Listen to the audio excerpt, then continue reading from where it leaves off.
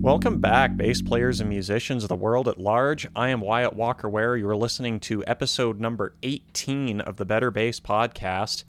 And today I'm working on giant steps, talking about a few different ways to practice improvising over giant steps, improvising over any set of chord changes or any song, really, and the approach that I've been taking to learning this tune and working this stuff out. This is my first attempt at really tackling any sort of train changes at any point in my musical career. It's something I've kind of been, frankly, scared of for no good reason for a very long time. In my saxophone playing days, I never learned how to play giant steps. I sort of learned the, what's it even called? Fifth House, the Hot House / what is this thing called, Love, Coltrane Changes, Contrafact. I sort of learned that tune, sort of learned to play over it a little bit, never really got the hang of it, had a few licks and patterns that I would run over, and never got to the point where I could improvise fluidly over it. So I'm considering the last about 2 weeks, week and a half, 2 weeks of practice that I've spent with this progression and with this song to be my first real deep dive into Coltrane changes, into the major third matrix of chords, right? And I'm realizing now that some of that may have just completely flown over y'all's heads. So if you're not familiar with the Coltrane matrix, if you're not familiar with giant steps in those chord changes, I recommend you check out any number of other podcasts or YouTube videos that talk about how giant steps is structured and how it's written and how the chords move and how the keys modulate by major thirds.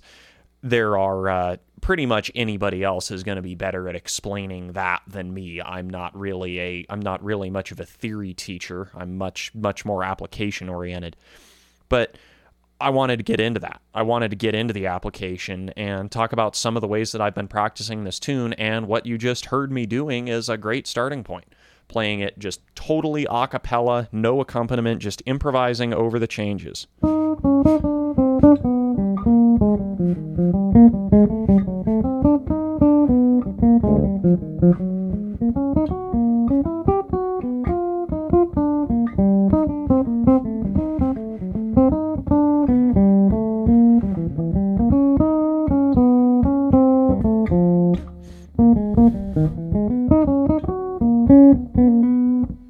Just like that.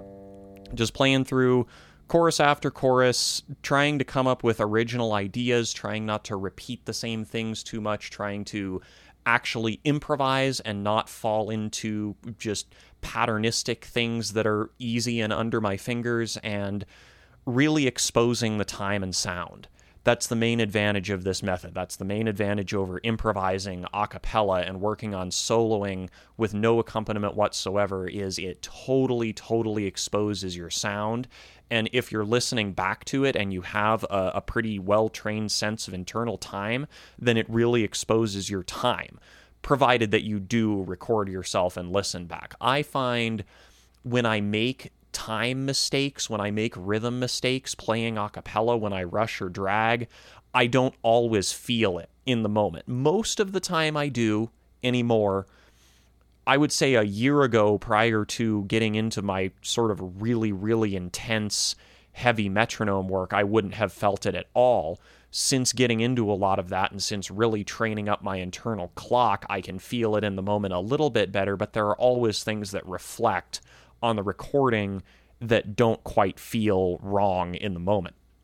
Now, that kind of brings me to the disadvantage of this method, which is that there's no immediate accountability happening. There's no instant accountability for the rhythm. There's no instant accountability for the harmony. If you play a wrong note, if you play a note that's dissonant in an unpleasant way, you're not going to have harmonic context around you to really hear that. If you maybe mess up the form or something and don't realize that. I've caught myself doing that on recordings before, on listening back to recordings of myself practicing before, especially tunes with longer forms. Doesn't really happen to me with Giant Steps because it's only 16 bars and it sort of just all flows out, right? But I'll say on a tune that has 2 A sections, a bridge, and an A section, oh, I just played 4 A sections in a row, or oh, I just played 2 A's and then a bridge and then went back to the top of the form and came back with the head in and didn't realize. With playing a cappella like this, playing unaccompanied, you don't have that accountability there. So to introduce some accountability for the time and the rhythm and some accountability for rushing and dragging, introduce a metronome. I'm tapping a tempo in on my little metronome right here. The most basic form of this for a swing context, for playing ding ding a ding ride cymbal jazz like this, is to put the metronome on beat 2 and 4. 1 2 3 4, or 1 2 3 4.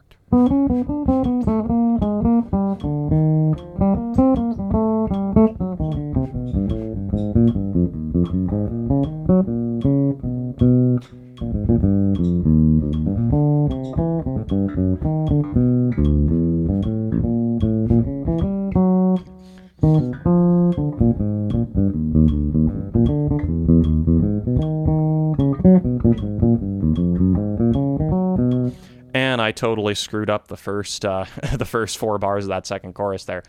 But you get the idea.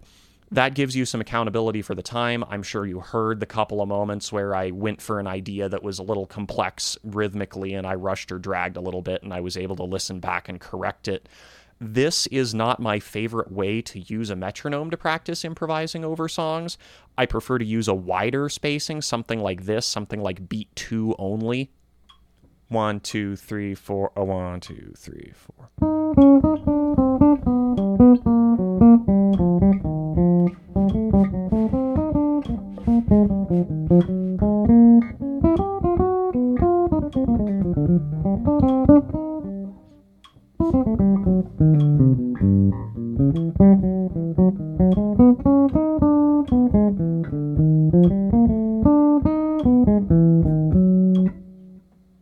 Something like that trains your own internal time a little bit better and doesn't have you leaning on the metronome as much.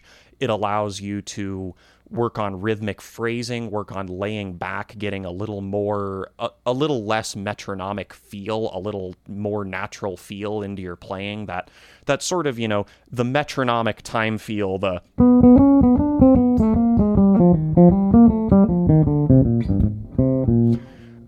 that sort of really stiff time feel that some teachers, certain bass teachers claim is a distinct disadvantage of metronome practice, enough to warrant not using a metronome at all ever, I think is kind of a myth, because they fail to do this. They fail to practice this way, with a wider, broader metronome spacing that just delineates where the beat is, gives you a teeny tiny bit of a point of reference without making your subdivisions stiff. It keeps your internal tempo clear and allows you to move the time around in a way that's most natural to you and in a way that feels good for your phrasing. Now, if you haven't ever done this before, if you haven't ever practiced with a metronome widely spaced like this, probably don't start with it on beat 2, and definitely don't start with Giant Steps unless you really, really know that tune really well, and that's the most familiar piece of improvisation in your musical vocabulary. But I highly doubt that's the case for anybody listening to this podcast or anybody at all. Start with something a lot simpler. Use this wide metronome spacing and just play even over one chord, just a purely modal thing, purely pick a Dorian scale.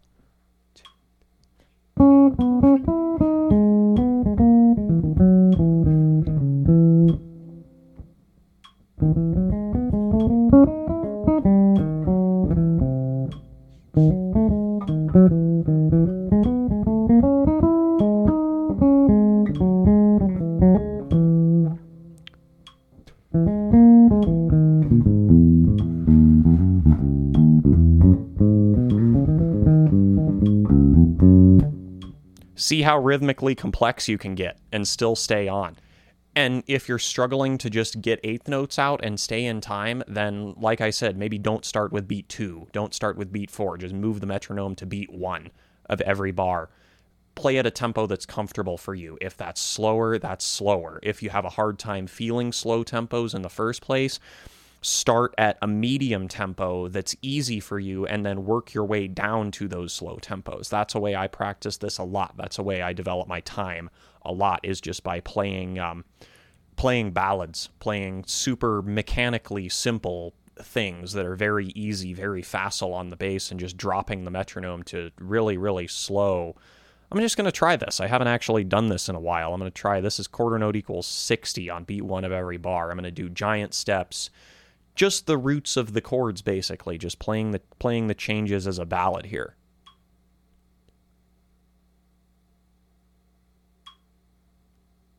Three, 4, 1, 2, 3, 4.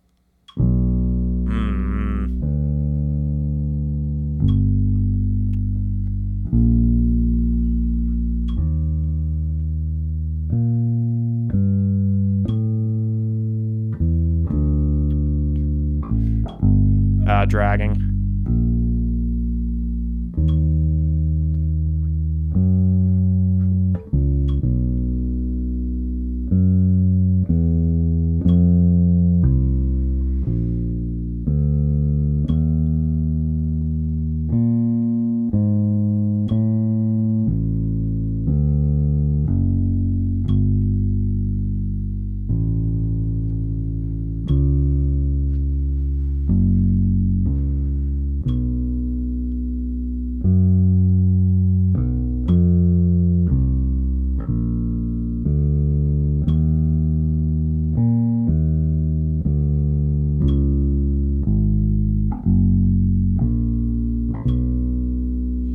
That is way, way, way more difficult than it sounds, and to me, that's way more difficult than walking the changes at up tempo. That's a real challenge, and if you haven't ever tried that before, if you haven't ever tried to just play half notes at 60 BPM with the metronome set on 15 BPM, that's the setting here. To play at 60 to a quarter note, it's 15 beats to a whole note. If you haven't ever tried that, then just test yourself and give it a go, and I bet you're going to struggle, just like I was at the beginning. And every time I play this, I mean, you heard at the beginning of this, I was kind of all over the place for about the first 6 bars, and then I managed to lock in after a while. But it takes a second.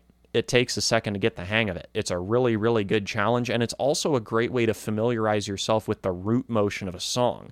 That's how I started practicing giant steps in the first place, was literally only playing the roots of the chords. I think I was doing it unaccompanied at the time, but I just wanted to memorize the root motion, and I wanted to get that in my ears as much as possible. I wanted to repeat it a lot, so I just played.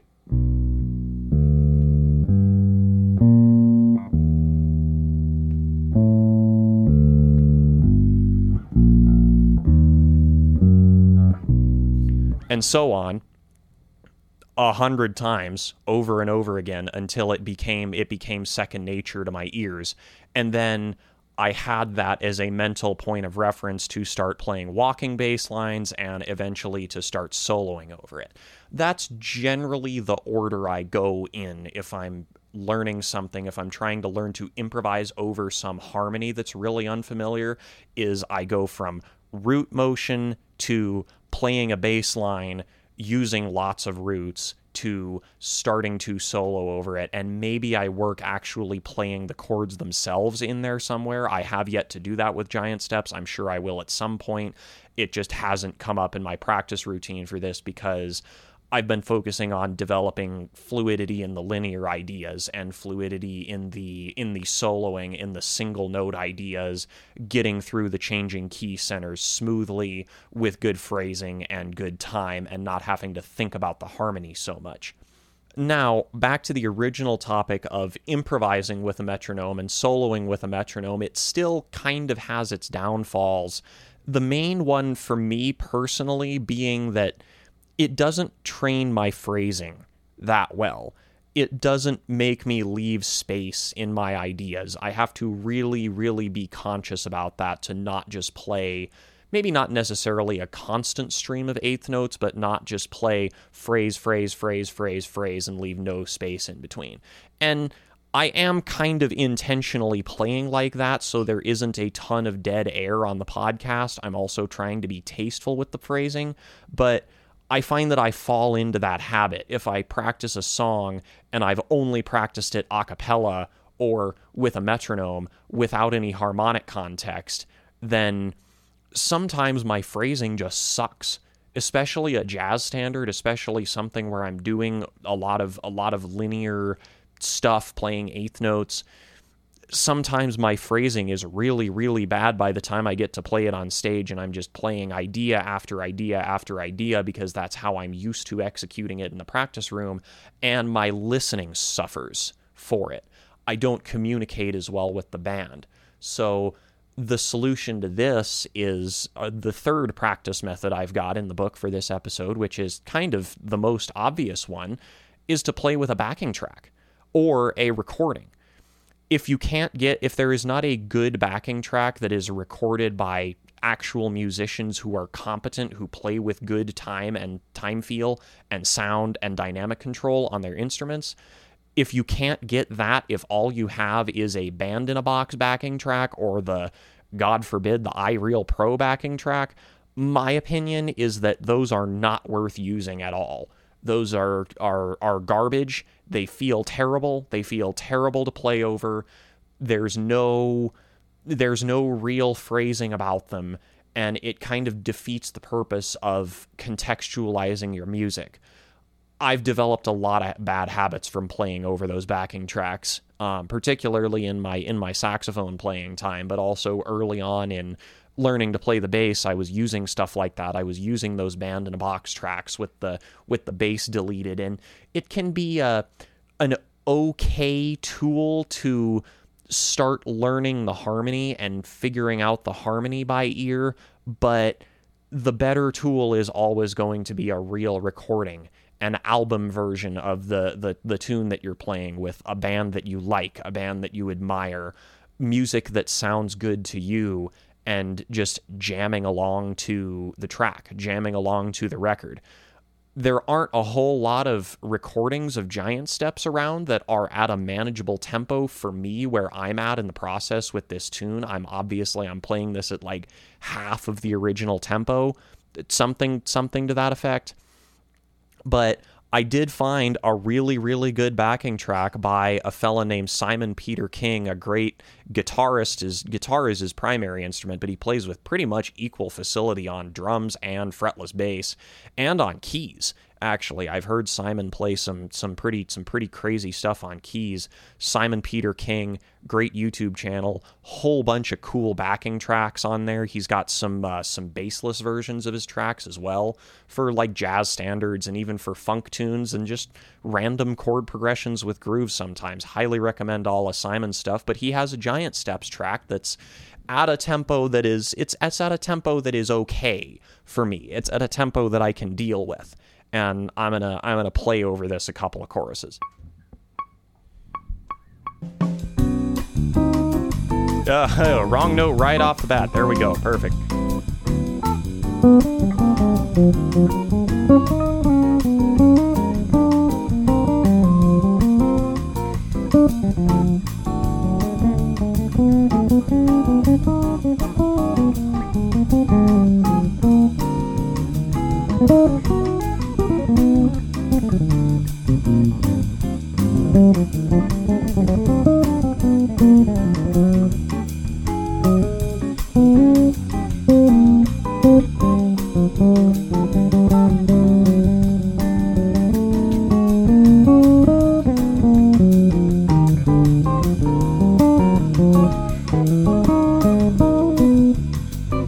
The idea, and I'm not super fluid with this, and I'm also experiencing some microphone anxiety as I'm recording the podcast here, but you can already hear in the way that I'm playing that the context of real music being played around me, of real instruments being played around me, even though it's just coming through the speakers in front of me and it's not actual musicians, it's not really air moving in a room, still causes my ideas to be different. It causes my phrasing to be different. It gives me a lot more inclination to leave space for other things to happen in the music, because that's the entire point of leaving space in a solo, right? The space is not meant to be dead air with a iReal Pro or Aebersold track playing behind you. You know, there's supposed to be some interaction and some musical ideas happening. And of course, there's no substitute for actually playing songs with other people, with other musicians, but a really good track like this, or a record that you really enjoy, a record that you like the way it feels and the way it sounds, gets you very, very close. It gets you an approximation of playing in a band, and that's really the best we can do in a practice room. That's the best we can do to bring our performance mindset into the practice room and work on our phrasing, work on our execution, and quit thinking about all the harmony and the specifics and the little distractions, and start taking a broader approach. You know, my goal with this whole thing is to play Giant Steps like a real song. I want to take this tune that's so often played as an exercise, and I want to make it into something that's pleasant to listen to. You know, I want to create pretty music out of this. That's where I'm trying to go here, and I'm certainly not there yet. Still sounds very exercisey when I play it. I don't have a ton of fluidity melodically, and I still really have to think pretty hard about target notes and about what the next chord change is. Otherwise, I'll get lost, just like you've heard me do a couple of times in this podcast already. I hope this gives you some inspiration. I hope this gives you some ideas to populate your own practice routine and work on improvising in maybe ways that you haven't before, and work on your time and your dynamic control and your sound and all of these things that are so important to the creation of good music. If you're enjoying the show, head on over to betterbass.substack.com and subscribe to the mailing list. You'll get every episode delivered straight to your inbox. The Substack is the home of the podcast. It is the home of the discussion. If you'd like to leave a comment, leave me some feedback. Anything you have to say, I'd love to hear it. I want to get some really high-quality bass discussion, some really high-quality practice and performance discussion going on the Substack board. Leave a comment on this episode. If you've got suggestions for future episodes, would love to hear those as well. And until next time, let's all be better bass players together, and I'll see you in the next episode.